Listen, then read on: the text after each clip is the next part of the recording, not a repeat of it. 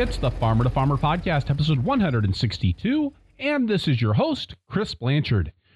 Lorian Carsey and Shay Balahi of Blue Moon Farm in Urbana, Illinois, raise vegetables for farmers market, restaurants, stores, and a CSA. With 20 acres dedicated to vegetable production and 10 high tunnels totaling just under half an acre of year-round production, Blue Moon Farm was founded in 1977 by John Chernis and Michelle Wander, and now Lorian and Shay are in the process of taking over the ownership and management of the farm.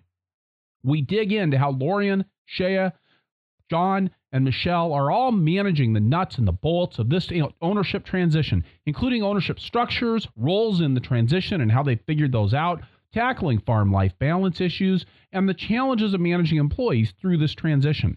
We also discuss their homemade customized CSA program, which includes meats and eggs from other farms, a complex crop rotation that keeps 10 acres of the farm in a combination of long and short-term cover crops, and the ins and outs of managing a diversity of high tunnel sizes, shapes, and technologies. The Farmer to Farmer podcast is generously supported by High Mowing Organic Seeds, the first independently owned, farm-based seed company proudly serving professional organic growers with a full line of 100% certified organic and non-GMO project verified vegetable, herb, flower, and cover crop seeds. highmowingseeds.com/farmer2farmer. And by BCS America. BCS two-wheel tractors are versatile, maneuverable in tight spaces, lightweight for less compaction, and easy to maintain and repair on the farm. Gear-driven and built to last for decades of dependable service, bcsamerica.com. And by Vermont Compost Company, founded by organic crop-growing professionals committed to meeting the need for high-quality composts and compost-based living soil mixes for certified organic plant production. VermontCompost.com. Lorian Carsey and Shay Balahi, welcome to the Farmer to Farmer podcast. It's great to be here. Thank you so much for having us on. Really excited to have you here today. So I'd like to start off by having you guys give us the lay of the land there at Blue Moon Farm. How many acres are you guys farming? What kinds of things are you growing? Where are you located? And all the details like that. Okay, so Blue Moon Farm is here in Urbana, Illinois, East Central Illinois. We are on 20 acres of certified organic prairie land. We grow only vegetables. We don't have any livestock. We sell to the local Urbana farmers market. We sell to some restaurants, and we sell to a couple of our local stores that feature local produce. We also have a CSA, and along with that, in our CSA, we have a feature to the CSA, which is sort of a customizable CSA where people don't even have to participate in the CSA program, but they can order a box of whatever they want. And then in the wintertime, we have a winter market, which is not a CSA. It's either a market, people can show up at the market and buy stuff, or they can show up and pick up their prepaid customizable box.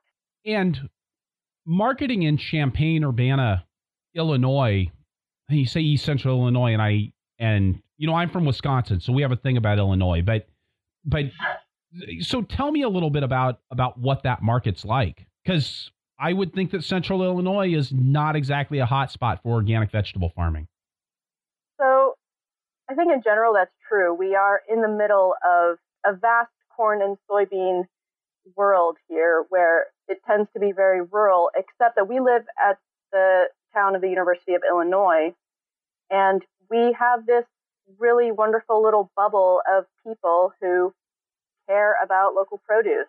And it's actually, in terms of the farmers market, it's a great farmers market town. Like, there's huge support for that market here. I do think there's a divide between the rural and the country mice and the city mice. And we get a lot of support in town. And then it is true that there aren't a lot of markets around Champaign-Urbana that we could go to, except for, of course, Chicago. So we're in this great little bubble of people who do want locally grown produce. So you said 20 acres in vegetable production, and then you guys also have a lot of high tunnels as well, right? So we have 20 acres on the property itself. About half of our acreage is in cover crop at any given time. And we also have 10 high tunnels. So all of different sizes. So it adds up to, about 17,000 square feet of high tunnels. Some of them heated, some of them not heated. We have all different types of high tunnels and different conditions in the high tunnels. And I mean, that lots of different kinds of high tunnels, I think, is the result of how long your farm has been around, right? Yes, exactly. It really reflects the history of so the farm was started in 1997 at this present location by John Chernus and Michelle Wander, Michelle Wander is a soil scientist at the University of Illinois. So when the farm started, of course, there weren't any high tunnels on the property. And so slowly we've been adding since then. And our most recent high tunnels, which were built in 2008 or 9, are 30 by 90. We've built two 30 by 90 high tunnels. And we have a range of sizes from smallest to the 30 by 90s. And of course, if we could do it all over again, we would just build a couple of really big high tunnels and try to connect them.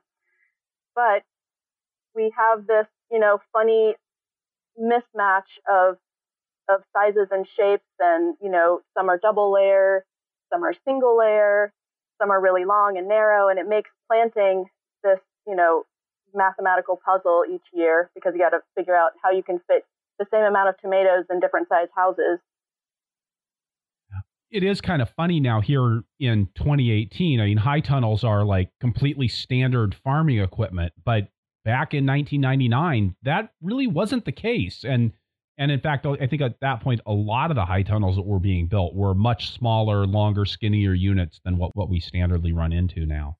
It has over the years working with the high tunnels, it's really brought home that the bigger the better, like the more automation the better, like all of that stuff pays for itself.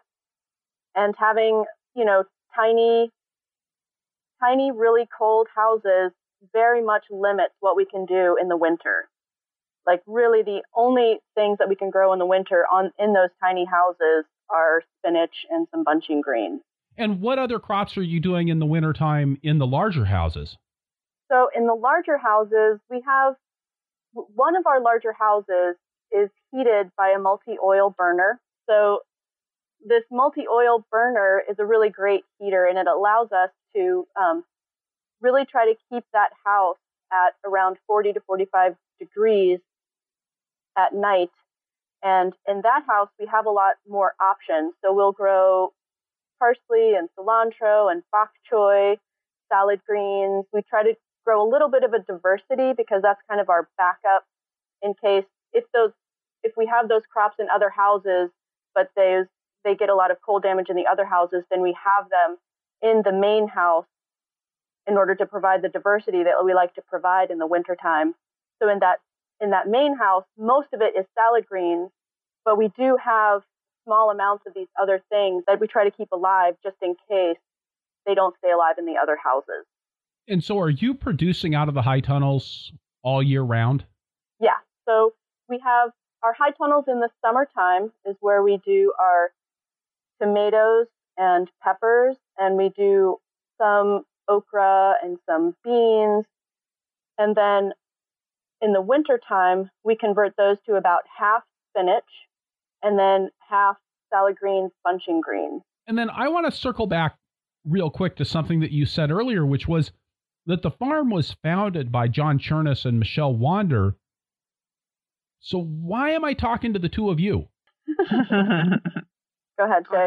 Oh, so John Chernus has been the primary farm manager since 1997, and he just wants to retire. He's done farming.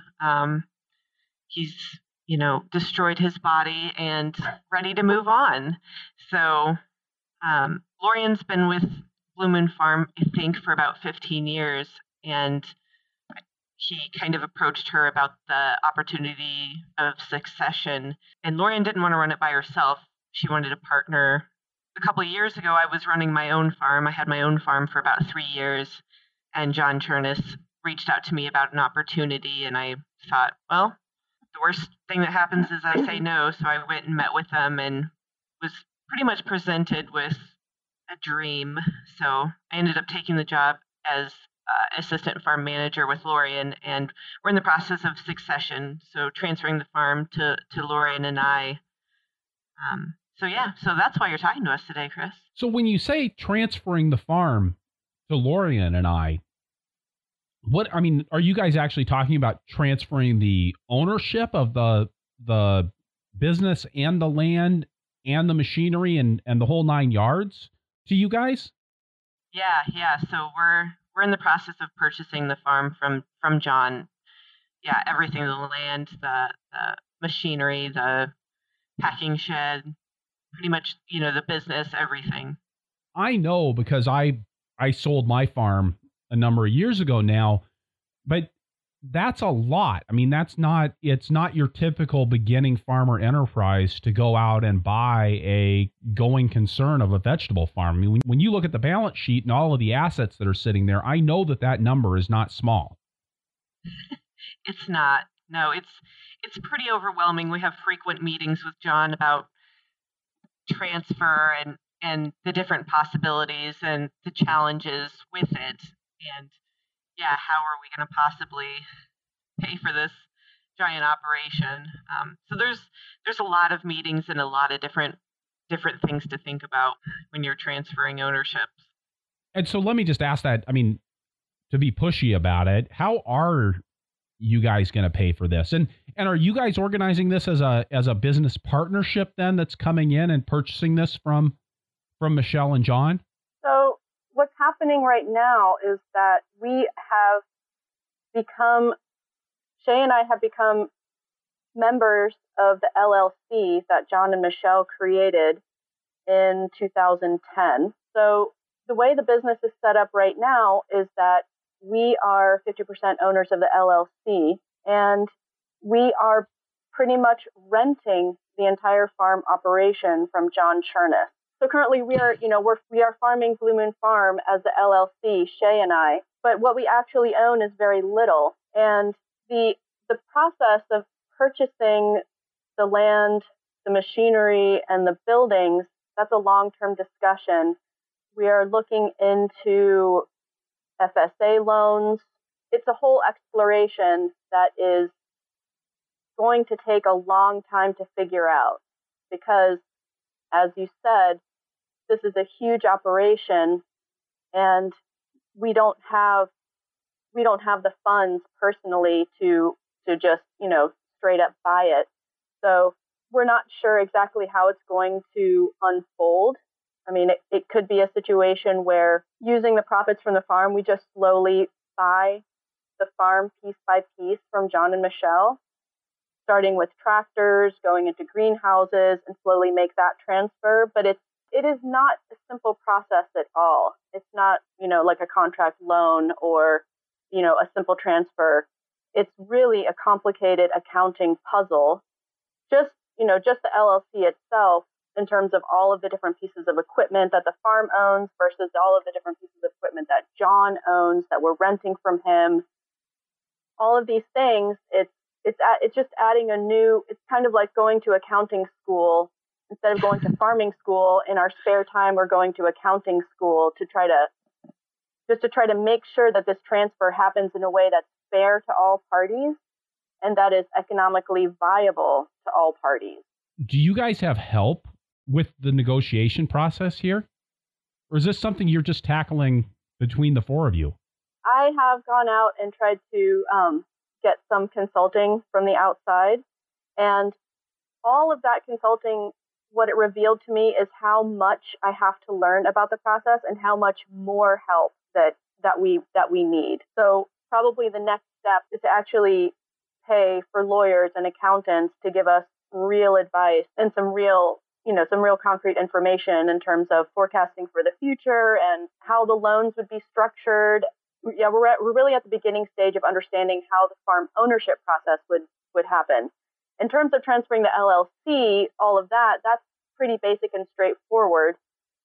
And, that part makes sense and it's already pretty much done. But then we really don't want to get ourselves into a contract that, at the end of 20 years, we realized we made, there were so many mistakes and, loopholes that we built into it that don't make any sense anymore.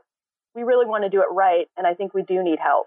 I think one of the really hard things about trying to structure a deal like this, and like you said, trying to be fair to all of the parties, is really that, like when you go out and buy a house, or even when you buy a piece of farmland or a single piece of farm equipment from a tractor dealer, there's a process that happens there, and it usually doesn't have a whole bunch of what I might think of as social imperatives laid on top of it. Nobody's trying to be fair, right? The deal is you're trying to get as cheap of a tractor as you can get, and the tractor dealer is trying to get you to spend as much as they can get, and if they're going to give you 0% interest, there's a darn good reason that they're giving you 0% interest.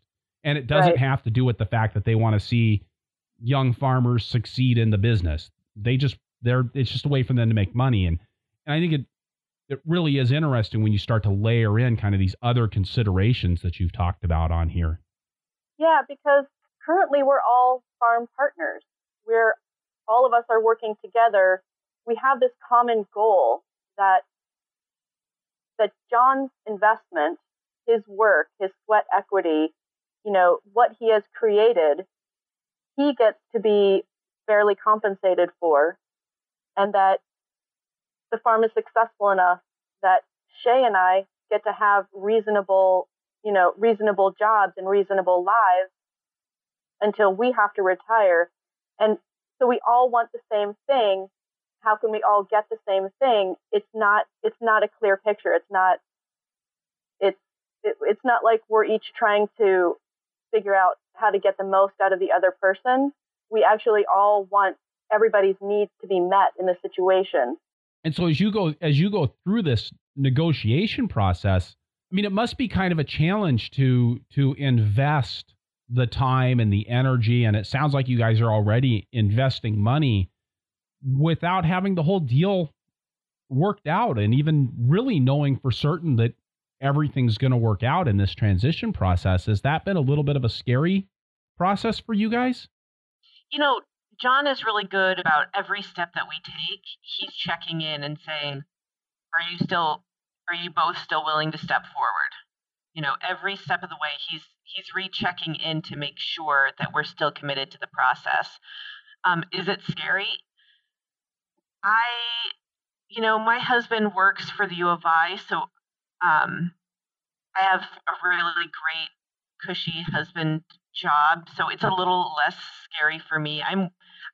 This is the job that I love, and I am pretty much in it no matter what. I mean, I guess not no matter what, but I'm pretty much dedicated to it. So I'm very much like, let's go forward. But I think Lorian's story is a little bit different. Well, yeah, I mean, it is definitely a scary proposition in that I'm supporting a family with my job, and there is a strong, in this country, given the fact that unless you are connected to an institution, you're paying out of your pocket for your health insurance and your retirement. And those costs could be going up all the time.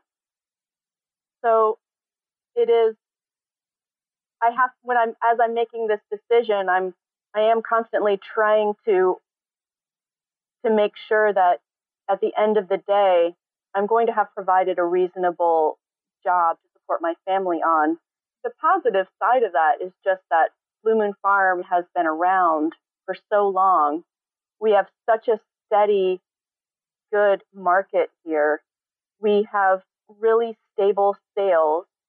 John has created a sustainable, successful farm. And theoretically, if we can just keep it going, keep it alive, keep learning, keep improving, the risk of the farm failing and then we're all poor and on the streets is very low.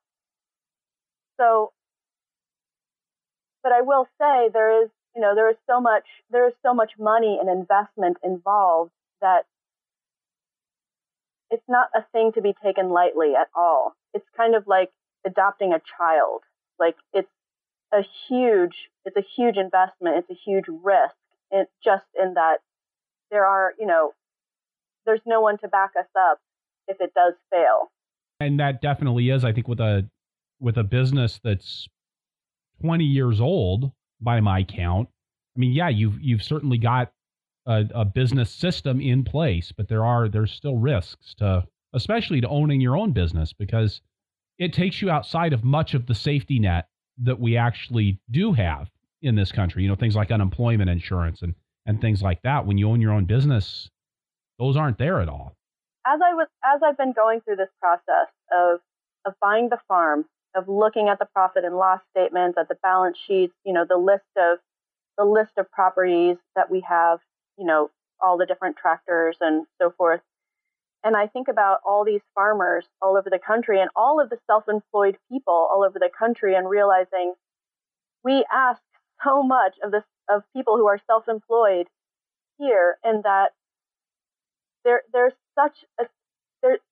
such a risk. Like there is no safety net. Like all of these people, how are they paying for their health insurance? It's a conversation that I really want to have. Like the amount of dedication and self-confidence that it takes to build your own business and say, if this business wins, I win, and if it loses, I lose,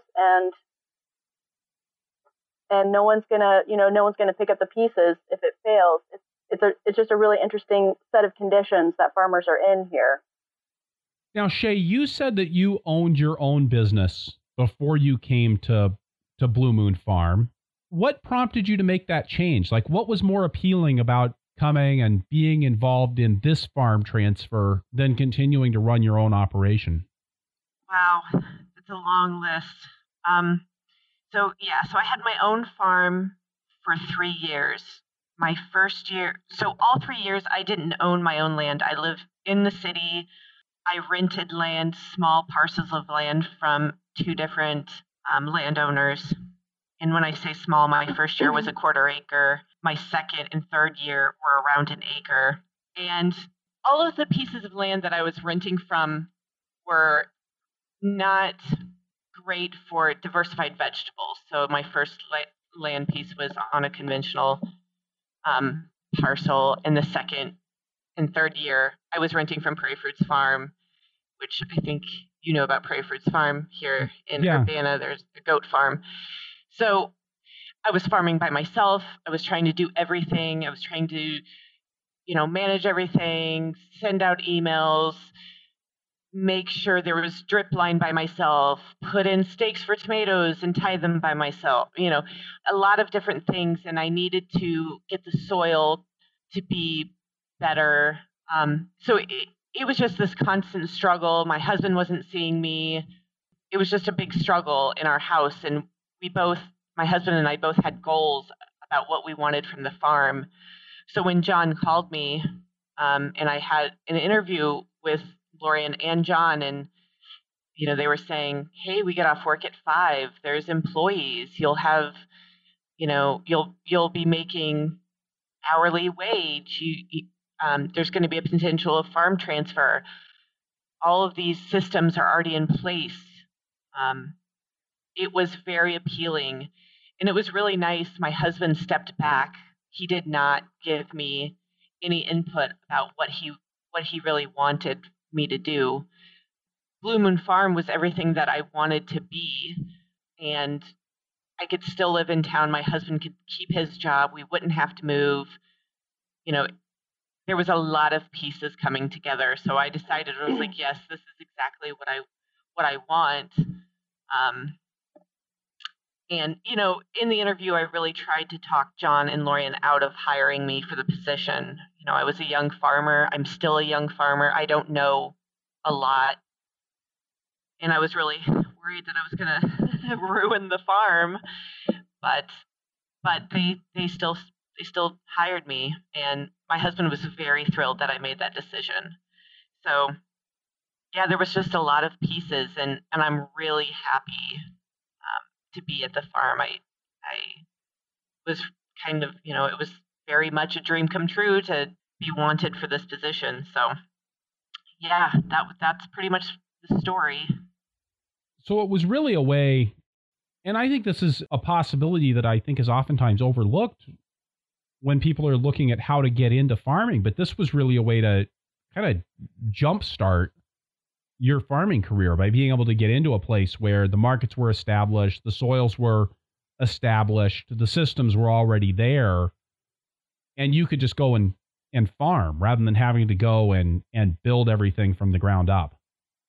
Exactly. Yeah, that's exactly right. And the first year for us was really hard, and we learned a lot of things, and I am still learning every single day about new things, but and we're improving systems. So it's yeah, it's given me a way to really learn about the process of farming and rotations and why do we do certain things at a certain time.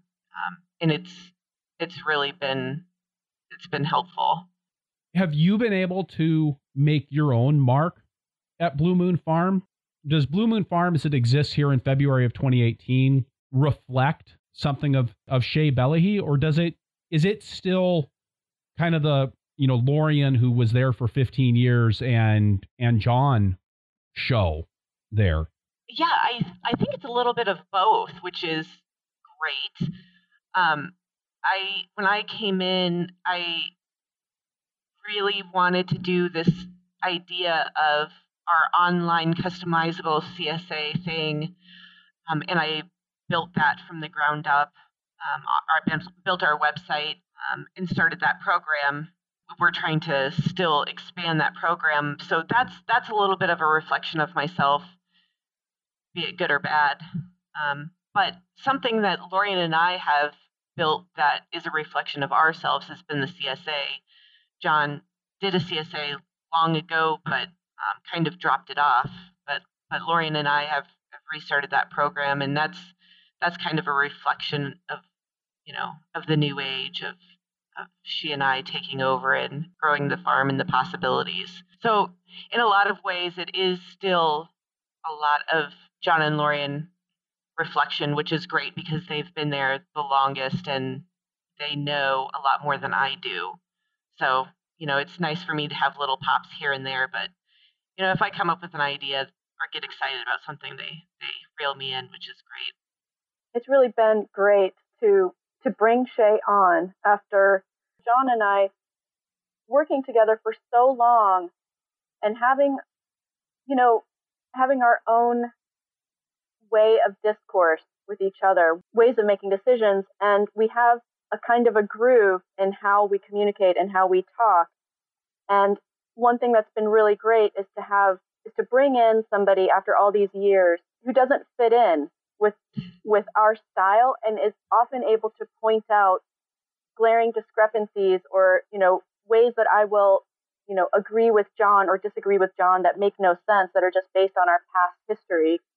So she's kind of like a fresh breeze through John and I's relationship, and that part has been great. She is, for me at least, she's my anchor in terms of all things having to do with the website and social media and things like that I don't have a really strong background in or interest in, and so it's been great to just be able to throw problems at her, just call her at any time and say, something's going wrong with somebody who ordered this or that on the website, but their order isn't going through. Can you go and take care of it and fix it? So, part of why we brought Shea on is that as John was stepping back, I was looking at the workload of running a 12-month out of the year 20-acre vegetable farm and realizing that there was just no way that I was willing to do what most farmers had to do in order to start their farm, which is to work 16 hours a day every day except for Sunday, maybe. And that for me, family life is incredibly important. I have a 9-year-old son. I didn't want to look back and say, I chose the farm over being a mother. I really want to be able to have a strong family relationship and be a farmer at Blue Moon Farm. And I knew that I couldn't do it on my own, especially as John was trying to push off more and more responsibility for day-to-day management, and then also responsibility for farm planning, and really just wanting to take a full step back. I realized that there was just no way that I could have what I think of as a successful life on my own. And Shay is the answer. Like, there's no way we could do this without her. It's just so important to be able to share the load. And so it's, the farm is already such a juggernaut of work and tasks that it's not like there's any room for someone to come into the farm and say, hey, let's just start this whole new operation because we have extra land, or we have extra time, or we have all this extra money. The farm is already just so full in terms of all the things that we need to get done, that the thing that Shay was able to add specifically, which is her willingness to take on this project of having an online sales presence, that's really been huge, and something that there's no way I could do or John could do. And then, Shay, the other thing you have to remember is that you took over that Saturday farmers market. The Saturday farmers market, as we all know, like, these farmers markets are crucial for us. The farmers market is crucial in terms of our sales, and it's also a life killer. Like, you work all week on the farm, and then you also give up your Saturday getting up at 4 a.m., which means that Sunday you're just recovering from what you've done to yourself all week. So it doesn't actually serve as a day of rest or a day of having a life. And so Shay took over running the farmers market, which really saved John and I.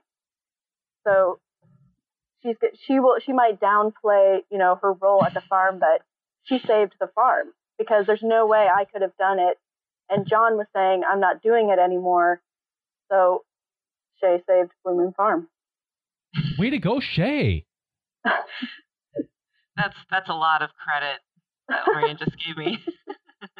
Take it and run with it. I say take it and run with it. Yeah. So tell me a little bit about how you guys divide up the jobs on the farm. Who has what roles in the operation? So what do? I am the farmers market manager. I start all of our seeds and manage our start house. I do the social media presence.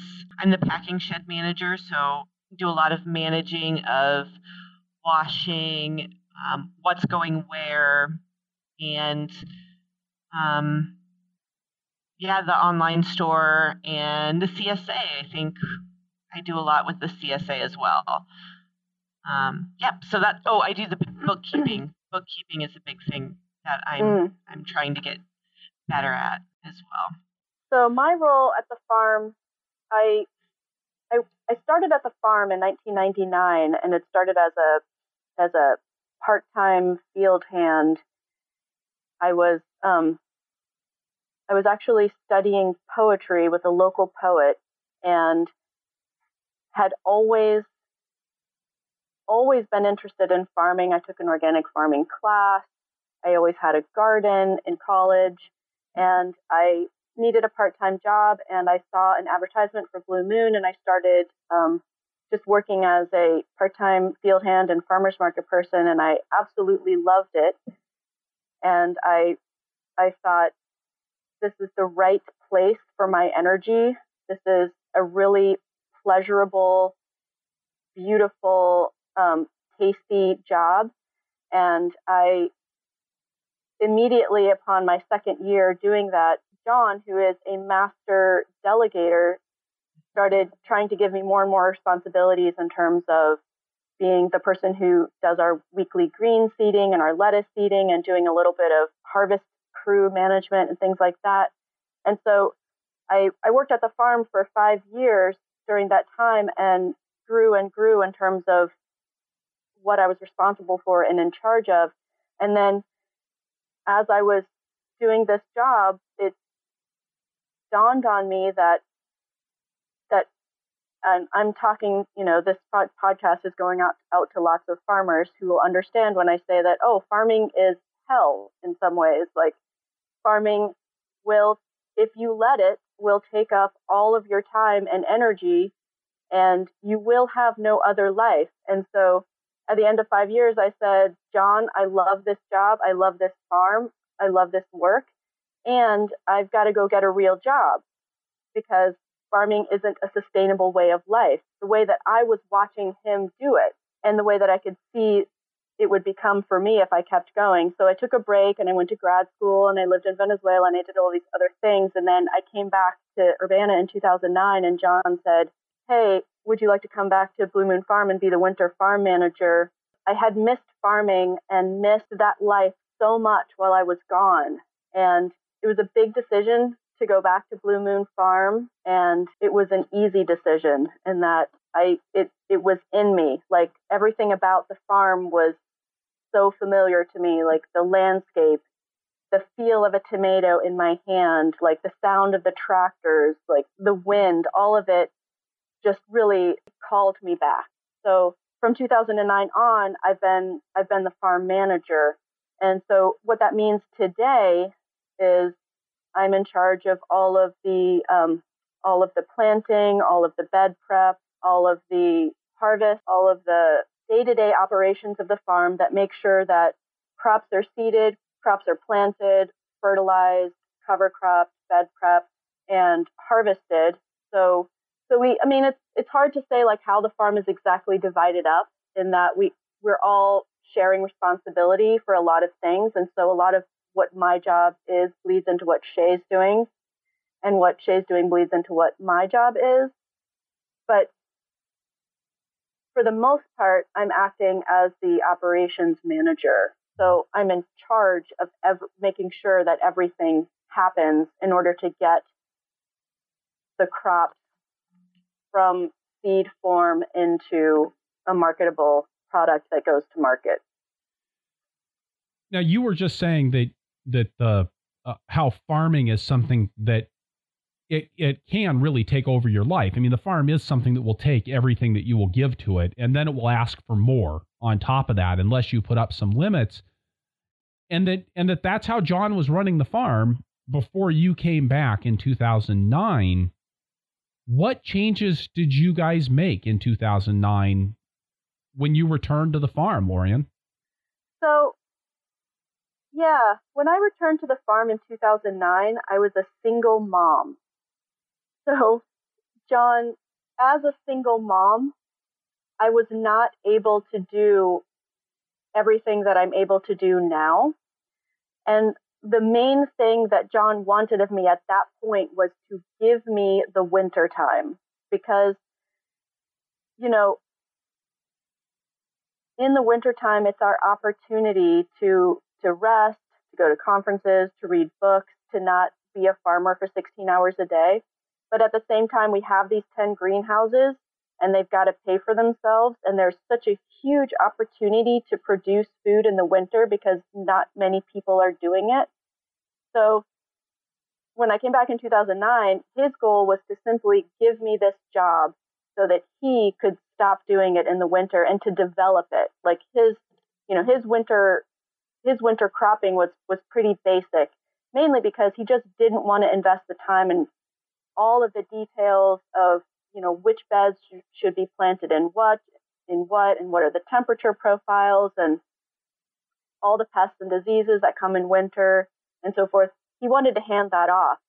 And then as the years went by, I was slowly able to shift more and more responsibility from not just the winter, but also taking over in in the summer as well.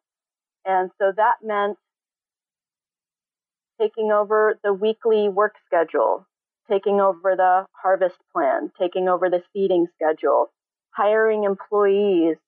Slowly, all of that farm responsibility over the years has been growing, such that actually last year was the first year that Shay and I became full LLC partners, and really was the first year that John took a huge step back and let me and Shay really take over the farm, to the extent of doing the farm planning, doing the cover cropping, doing all the sales and marketing, making all the major decisions.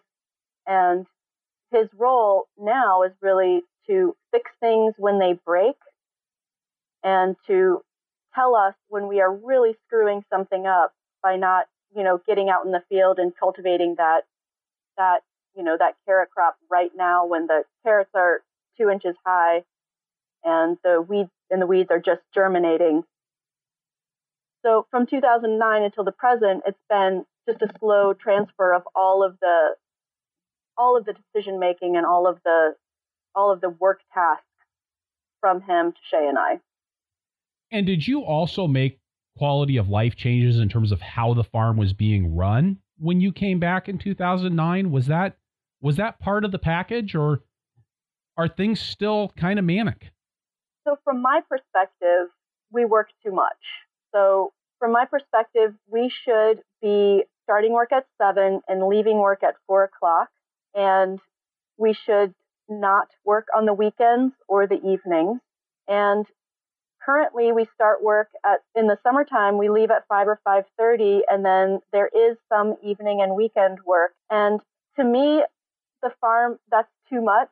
But I know that when I hear about other farms and I read about other farms, I realize that that's really that's a pretty good schedule. Like, we're pretty lucky to get away with that. I've always tried to be really strict about having family time, in that I don't come home from work and then spend 2 hours on the computer doing a newsletter, or I don't come home from the farm. So we live off the farm. John and Michelle have a house on the farm. Shay and I live in town. And I try to be very strict about coming home, getting clean, and then being with my family. And when I look at that, I realize that is, in terms of farming, that's a luxury. It's a luxury that a lot of farms don't have, or, I don't know. But it seems like a luxury to me, in that when I hear about how other people have to farm, and it's not like that. From my perspective, it's a situation where you have to draw those lines, and you have to decide when something isn't worth doing in order to have quality of life. And I guess I'm not really answering your question in terms of structural changes, in that, both John and I had a common goal of having a reasonable life outside of the farm. Even with the addition of Shay, I think we're still trying to figure out what that balance is, because as you can always make the farm better. You can always do more research. You can always get out there and weed more. So, I guess the one structural change we made is that we used to start the farm at 6:30. So now we start at 7, unless it's going to be really hot, in which case then we'll start at 5:30 or 6. But really, the only structural change I was able to make to reduce our hours was to push that 6:30 time up to 7 o'clock. But it does sound like simply that being able to walk away from the farm at the end of the day, go home and take a shower and switch your focus. That's a pretty substantial adjustment right there. I do, as I'm sure everyone listening to this relates, after a full day of farming, it's kind of an illusion that you're going to have quality of life in the evening. After a full day of farming, you come home, and for me at least, I'm clean, but I'm exhausted, and I'm just trying to keep my eyes open so I can log those family hours until we go to bed at 9 p.m. And it's, I don't know what to do about that, really. like, I don't know how to make farming currently less physical and less exhausting. Now, it's been really great this year because the winter time, for the first time since I've been back, has actually been somewhat of a break in that we've had some really cold weather, and our family has been sick, and Shay has been here. So the combination of those factors is that there's simply been less to do that we could possibly do at the farm because it's been somewhat shut down. And I've actually been forced to stay in bed for several days. And then my other family members have been sick, so I've been staying home with them. And I feel like this is the first winter where I've actually said, wow, this is what it's like to have some time where I am not physically or mentally at the farm getting things done. And it's been wonderful. Like, oh, this is why people don't farm in the winter, because you really need this break. With that, we're going to stop here, take a quick break, get a word from a couple of sponsors, and then we'll be right back with Lorian Carsey and Shay Balahi from Blue Moon Farm in Champaign-Urbana, Illinois. The Farmer to Farmer podcast is brought to you by High Mowing Organic Seeds. When your livelihood depends on the quality of your seeds, be confident in your investment. When you grow organically, you need to know that your seeds were selected to perform in organic conditions. High Mowing offers professional quality seeds grown by organic farmers for organic farmers. Visit High Mowing online to request a free copy of their 2018 seed catalog, read about the company's mission, and browse over 700 organic varieties, including tried and true market standards, all new high-performance hybrids, and beloved heirlooms. Use the code F2FSEEDS, that's F, the numeral 2, F Seeds, when you purchase online, or mention the code when you call to receive a 10% discount on purchases of $100 or more. Visit highmowingseeds.com/farmer-to-farmer or call 866-735-4454 to get started. The podcast is also brought to you by BCS America. BCS two-wheel tractors are often mistaken for just a rototiller, but it is truly a superior piece of farming equipment. Engineered and built in Italy, where small farms are a way of life, BCS tractors are built to standards of quality and durability expected of real agricultural equipment, the kind of dependability that every farm needs. I have worked with BCS tractors for over 24 years, and I wouldn't consider anything else for my small tractor needs. And I am not the only fan. More than 1.5 million people in 50 countries have discovered the advantages of owning Europe's most popular two-wheel tractor. And these really are small tractors with the kinds of features found on their four-wheeled cousins and a wide array of equipment. Power harrows, rotary plows, flail mowers, snow throwers, sickle bar mowers, chippers, log splitters, and more. Check out bcsamerica.com to see photos and videos of BCS in action. bcsamerica.com. And we're back with Lorian Carsey and Shay Balahi from Blue Moon Farm in Champaign-Urbana, Illinois. So something that I found interesting is that this farm was founded in addition to by John Chernis, who we've talked about quite a bit, but also by Michelle Wander, who's a soil scientist and has been a soil scientist for a long time there at University of Illinois in Champaign-Urbana. And I'm curious how having a soil scientist as one of the farm founders and as part of the team there has influenced your farm's development and operations. Having Michelle on hand is a really great resource.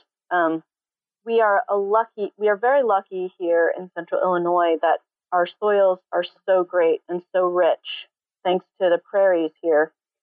So we don't really have a lot of problems in terms of organic matter and all of the right nutrient levels. Like, we are pretty lucky here. At the same time, she is a great resource in terms of things that are going on, latest research at the university. She's on hand for consulting. I've brought her into the greenhouses where actually the soils are a little bit more difficult to manage in the greenhouses because we don't get the rains that we do outside, and we don't do much in terms of composting. and adjusting that way. So I've definitely brought her in to, look at why is this going on with my spinach on, the edges of the beds. I've got this condition going on at the edges of the beds and this condition going on in the middle of the beds. And she'll point me to resources online. And she's a great consultant. So yeah, that's been great. And just being right next to the University of Illinois, all of their ag research, that it is a great resource. I noticed on your website that you said that you have 10 acres of cover crops and 10 acres of vegetables. Tell me a little bit more about how that rotation works on your farm. So we use cover cropping as our main source of fertility on the farm. We don't do composting. We don't do manures. For the most part, we can rely on our cover crops to provide the soil management and the nutrients that we need. We are a really diverse farm in that because our main marketing is at the Urbana Farmers Market, we really want our stand to provide a lot of diversity of crops for our customers, which means in terms of crop planning, we have so many different crops going into these 20 acres at any given time, all going in at different times throughout the season, that our crop planning is really it's just really complicated. So we have all these spreadsheets with rotations forecasting out for the next 10 years of where each individual block, what's going into it, what's coming out of it, making sure we're providing as many seasons as we can between crops that have particular soil needs and particular disease pressures. But we really believe cover cropping is a great strategy for us. Like it really provides all of our needs in terms of, making sure that we're not overusing the soil, making sure that we're getting enough fertility for our crops. Like cover cropping is that's how we manage it at Blue Moon. Are you doing a rotation such that you're 1 year in cover crops and 1 year in vegetables? Is that how you're kind of moving things back and forth on that 20 acres of production? No, it's not that straightforward. So, each block is managed differently. So sometimes we will have a certain percentage of the farm that does have a perennial cover crop for a year. But so, yeah, a certain proportion of our farm is always in a long-term cover crop.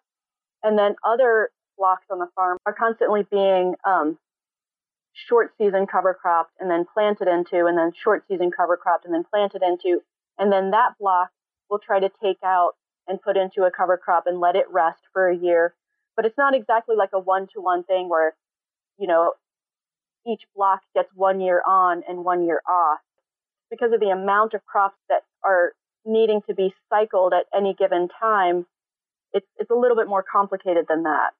This part of the farm planning where we are deciding what the rotation is, this is really something that I'm just now getting into. In the past, John in January has handed me the farm plan and said, this is how the farm is going to look.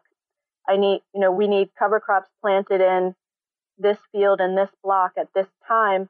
And my job has been to execute that.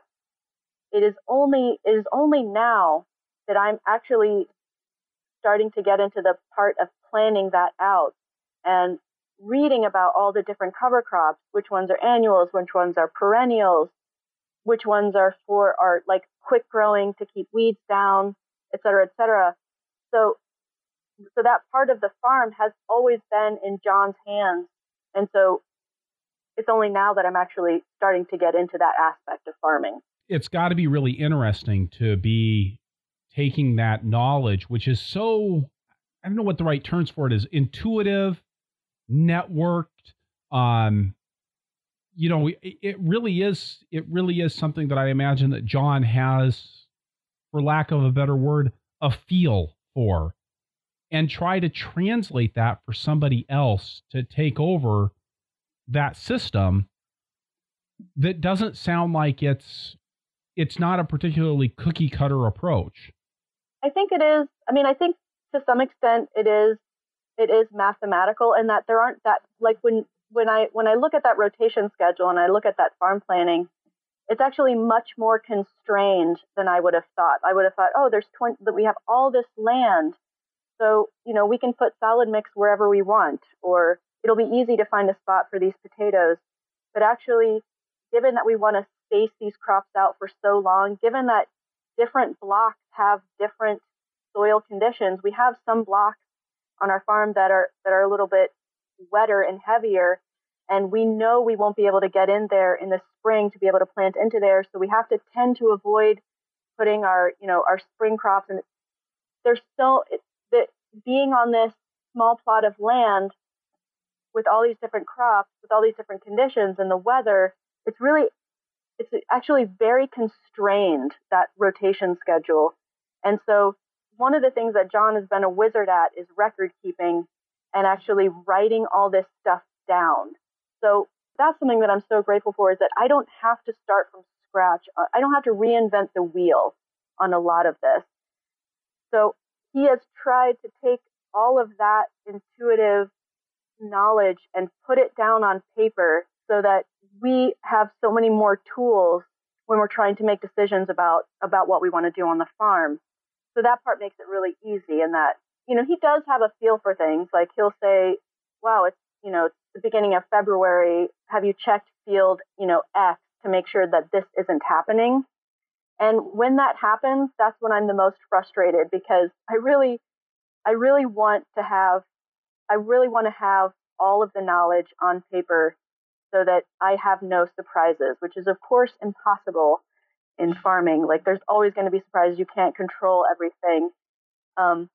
But for the most part, I'll say he's tried to make that part of farm planning and crop planning, he's tried to make that a transferable set of concepts so that we don't have to start from scratch.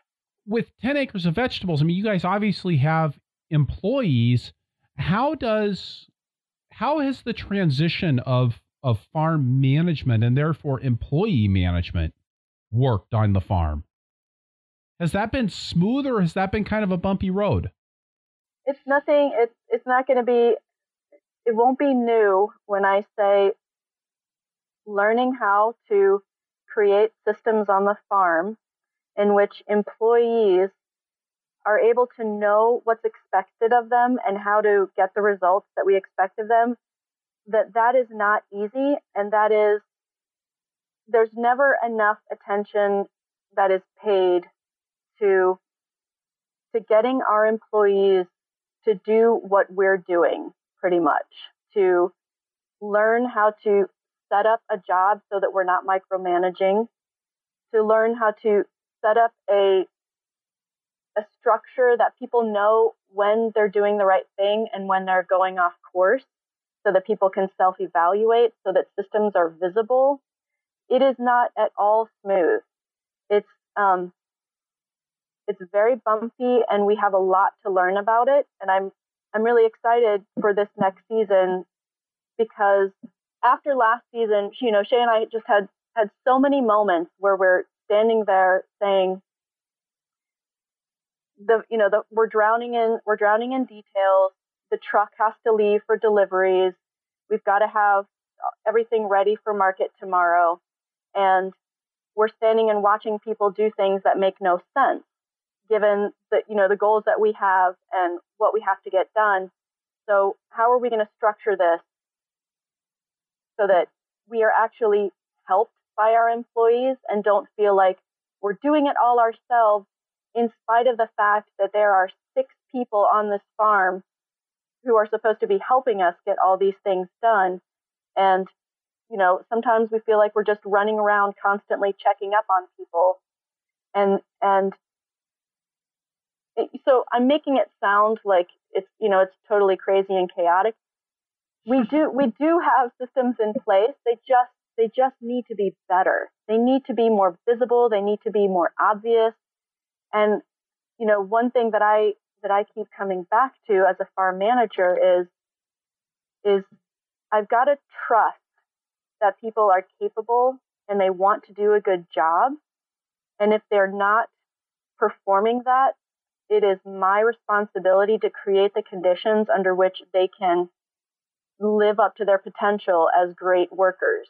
Nobody coming to Blue Moon Farm comes to the farm and just wants to, not do a good job. Like, they all want to do a good job. Shay and I have to create the conditions under which they can do what they want to do, which is make the farm successful.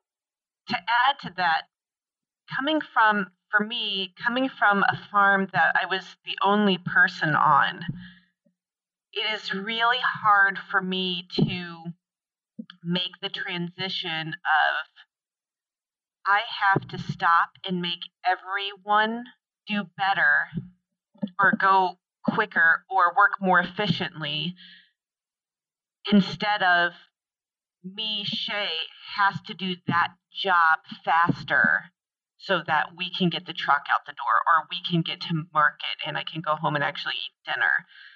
I am just in the mode of I am the fastest person at this. I'm going to do it right now, instead of stopping, looking at other people and making them more efficient. So, one of my goals this year is definitely to take a step back and do a better job of evaluating other people. So it is very hard for me to make that transition to farm manager. And it's always something that I'm working at and that Lorian is encouraging me to do better at. And has it been a challenge to transfer the authority for employee management from John to the two of you? Yeah, it's interesting that you would ask that. Just in, Shay and I talk a lot about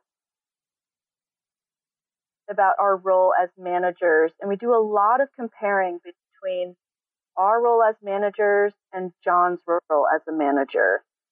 And that, managing employees has to be one of your number one concerns. And so we do a lot of like, how can we do this better? And why is it that it seems like John is able to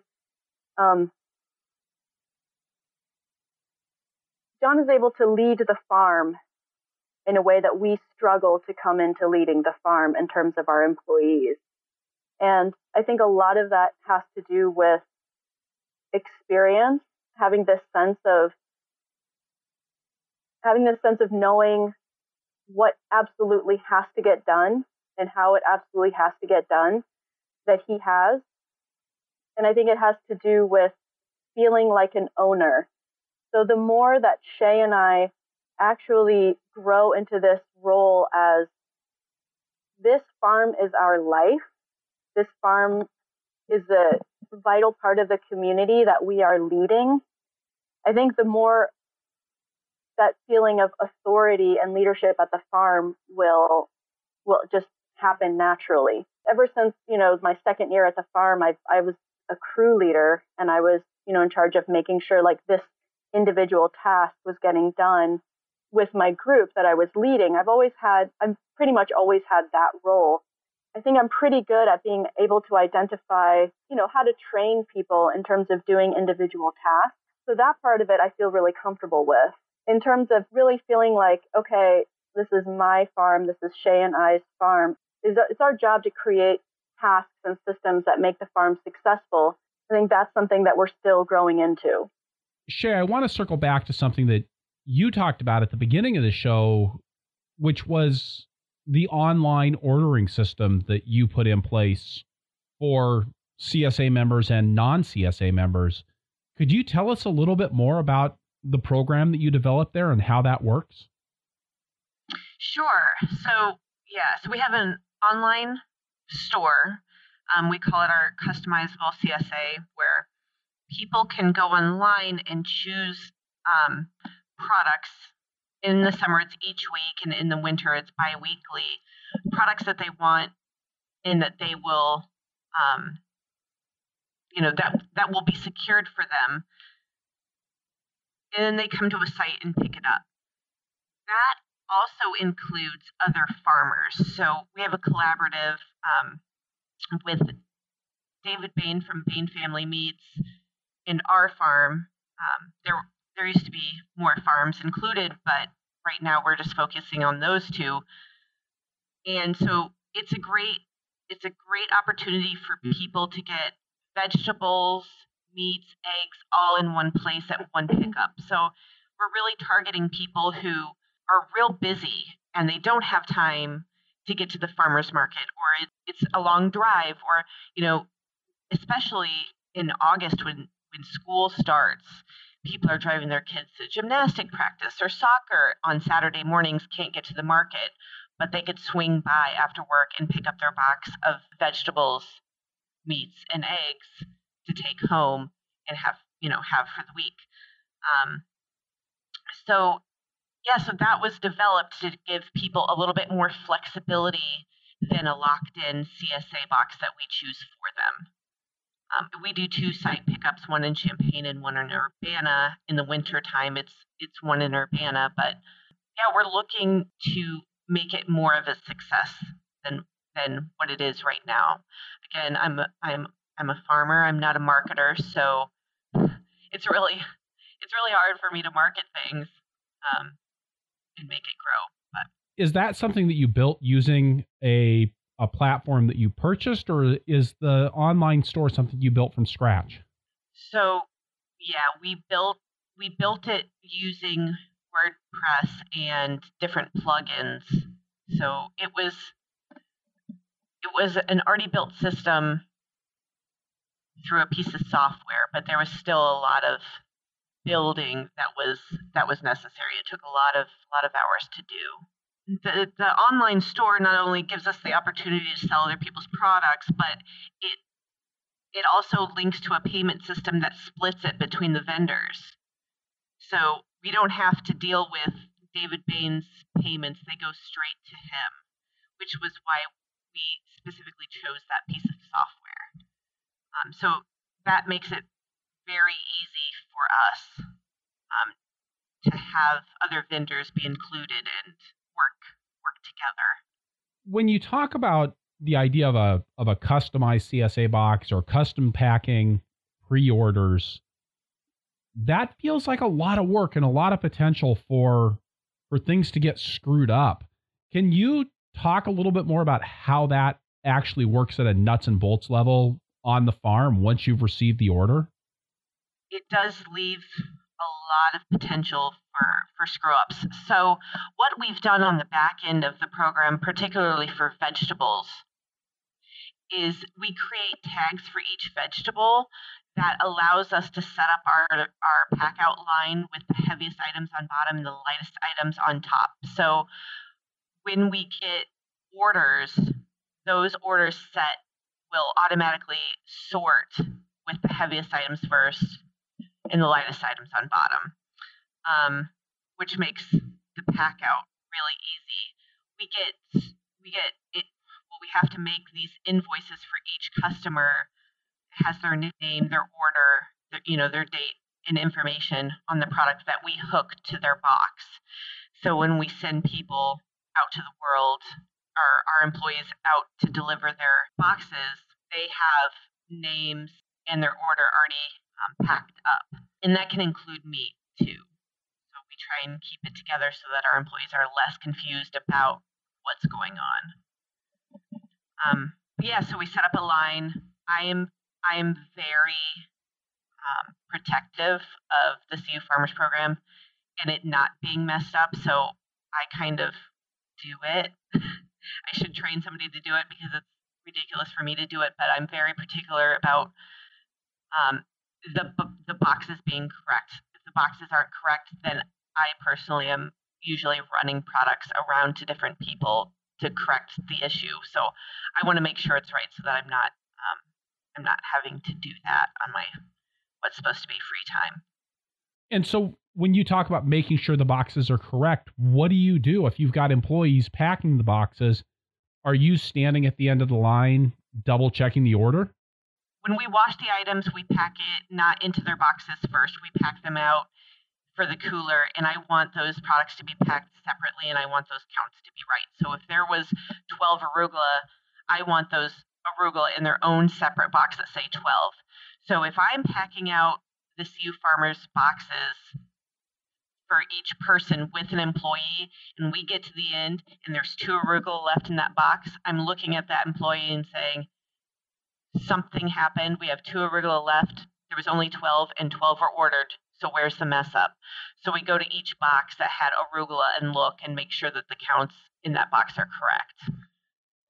So that helps eliminate any issues, or it helps me cue like, oh, something must be wrong with that arugula if there's still some in the box. So it's almost like a double entry accounting system and making sure that everything balances at the end. Exactly. Do you like how I tied that back into you taking over the accounting? That was beautiful. Thank you. All right, with that, we're going to stop here, take a quick break, and get a word from one more sponsor, and then we'll be right back with our lightning round. Perennial support for the Farmer to Farmer podcast is provided by Vermont Compost Company, helping plants make sugar from sunshine since 1992. You know, in the wild, where our crop plants' ancestors evolved their microbial partnerships, plants are provided with nutrients from the soil through the work of partner microbes that they work with. Wide-ranging roots reach an abundant supply of nutrients and microbes, even in less than ideal conditions. But now you've gone and stuck that seed in a tiny little container in your greenhouse, and it has to get everything it needs right there in a few cubic centimeters of soil. By providing compost-based potting soils, chock full of microbial partners and humus-bound nutrients, Vermont Compost ensures that your plants have what they need consistently. If they're not in the ground, your plants deserve to be in Vermont Compost potting soils, and you deserve the peace of mind that goes with knowing that they are reaching their full potential while they're there. Makers of living media for organic growers since 1992. VermontCompost.com. Shay, what's your favorite tool on the farm? I would have to say my favorite tool is QuickBooks. It really guides everything we do on the farm. We have to look at QuickBooks and all of our records to see what we're planning for the next day, week, hour, all the above. So I'm going with QuickBooks. And Lorian, how about you? My favorite tool on the farm. So when I think about the tools I use the most and that I need the most and I feel the most comfortable with, I would be thinking about our little International 274 tractor that's, lightweight. It's got thin, skinny tires. We use it constantly on the farm. We can cultivate with it. We can dibble our holes for our salad mix production. We can set up the flamer on the back of it. We can pull trailers around the farm with it. I've got to say I feel like that's my right hand tool, my right hand man. Great. It's just always, it always starts, it always works, it's easy to understand. So that's my favorite tool.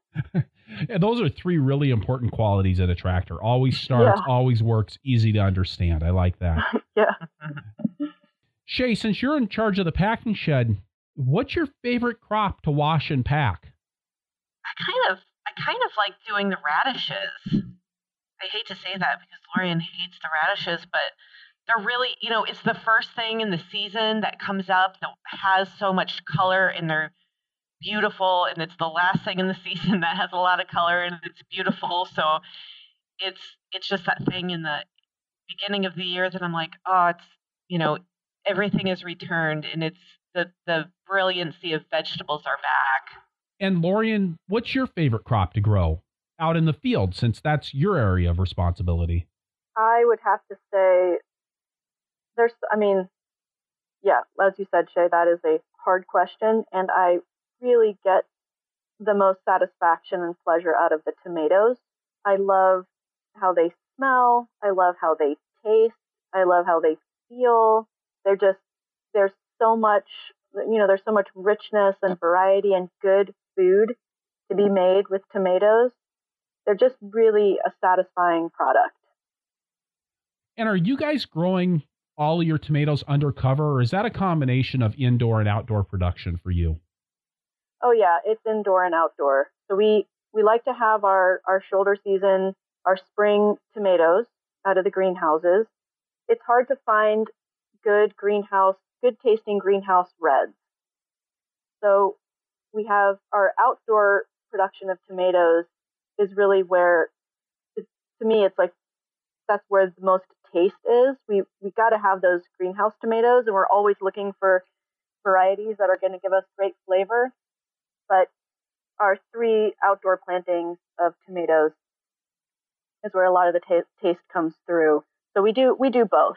We do season extension tomatoes, but we also have our outdoor tomatoes. Shay, if you could go back in time and tell your beginning farmer self one thing, what would you say? I would say that I would tell myself, keep pushing, it's gonna pay off. There's something big coming your way. So keep doing what you're doing, keep being resilient. And Lorian, if you could go back in time and tell your beginning farmer self one thing, what would it be? If I could go back in time, I would tell myself that in spite of the fact that there are 100 tasks that need to be completed at any given time on the farm, whatever task that I am involved in or managing at that moment, to dig in and do it right, to learn about how to do it right so I can repeat that knowledge in the future, even though in the moment it always seems like there's something else you're supposed to be doing. So you should get that task done as soon as possible to get on to the next thing. But the problem with that is that you end up that you don't get the same amount of satisfaction that you get when you dig in and say, okay, I'm seeding these greens and I'm going to really focus on this, even if I feel like I'm spending too much time messing with the seeder, doing all of these adjustments, making sure the depth is just right, stop, do it again, make sure the depth is just right, because that will pay off in the future. I always have this impatience of, the farm is drowning, I've got to get on to the next thing. I would tell myself, it's going to pay off for you to learn how to do that thing right and teach someone else how to do that thing right, than to get 3 things done that you think you need to get done. Dig into this one task and do a great job at it, because that knowledge is going to pay off later on. Lorian and Shay, thank you so much for being on the Farmer to Farmer podcast today. Thank you for the opportunity. Yeah, really, really an honor. Thank you so much for having us on. All right, so wrapping things up here, I'll say again that this is episode 162 of the Farmer to Farmer podcast. You can find the notes for this show at farmertofarmerpodcast.com by looking on the episodes page, or just searching for Blue Moon. That's BLUEMOON. The transcript for this episode is brought to you by Earth Tools, offering the most complete selection of walk-behind farming equipment and high-quality garden tools in North America. And by Osborne Quality Seeds, a dedicated partner for growers. Visit osborneseed.com for high-quality seed, industry-leading customer service, and fast order fulfillment. Additional funding for transcripts is provided by North Central SARE, providing grants and education to advance innovations in sustainable agriculture. You can get the show notes for every Farmer to Farmer podcast right in your email inbox by signing up for my newsletter at farmertofarmerpodcast.com. Also, please head on over to iTunes, leave us a review if you enjoy the show, or talk to us in the show notes, or tell your friends on Facebook. We're at Purple Pitchfork on Facebook. And hey, when you talk to our sponsors, please let them know how much you appreciate their support of a resource you value. If you would like to support the show directly, you can go to farmertofarmerpodcast.com/donate and sign up for a monthly or a one-time donation. I'm working to make the best farming podcast in the world, and I'd love to have your help. Finally, this is another way you can help, right? Please let me know who you would like to hear from on the show through the suggestions form at farmertofarmerpodcast.com, and I will do my best to get them on the show. Thank you for listening. Be safe out there and keep the tractor running.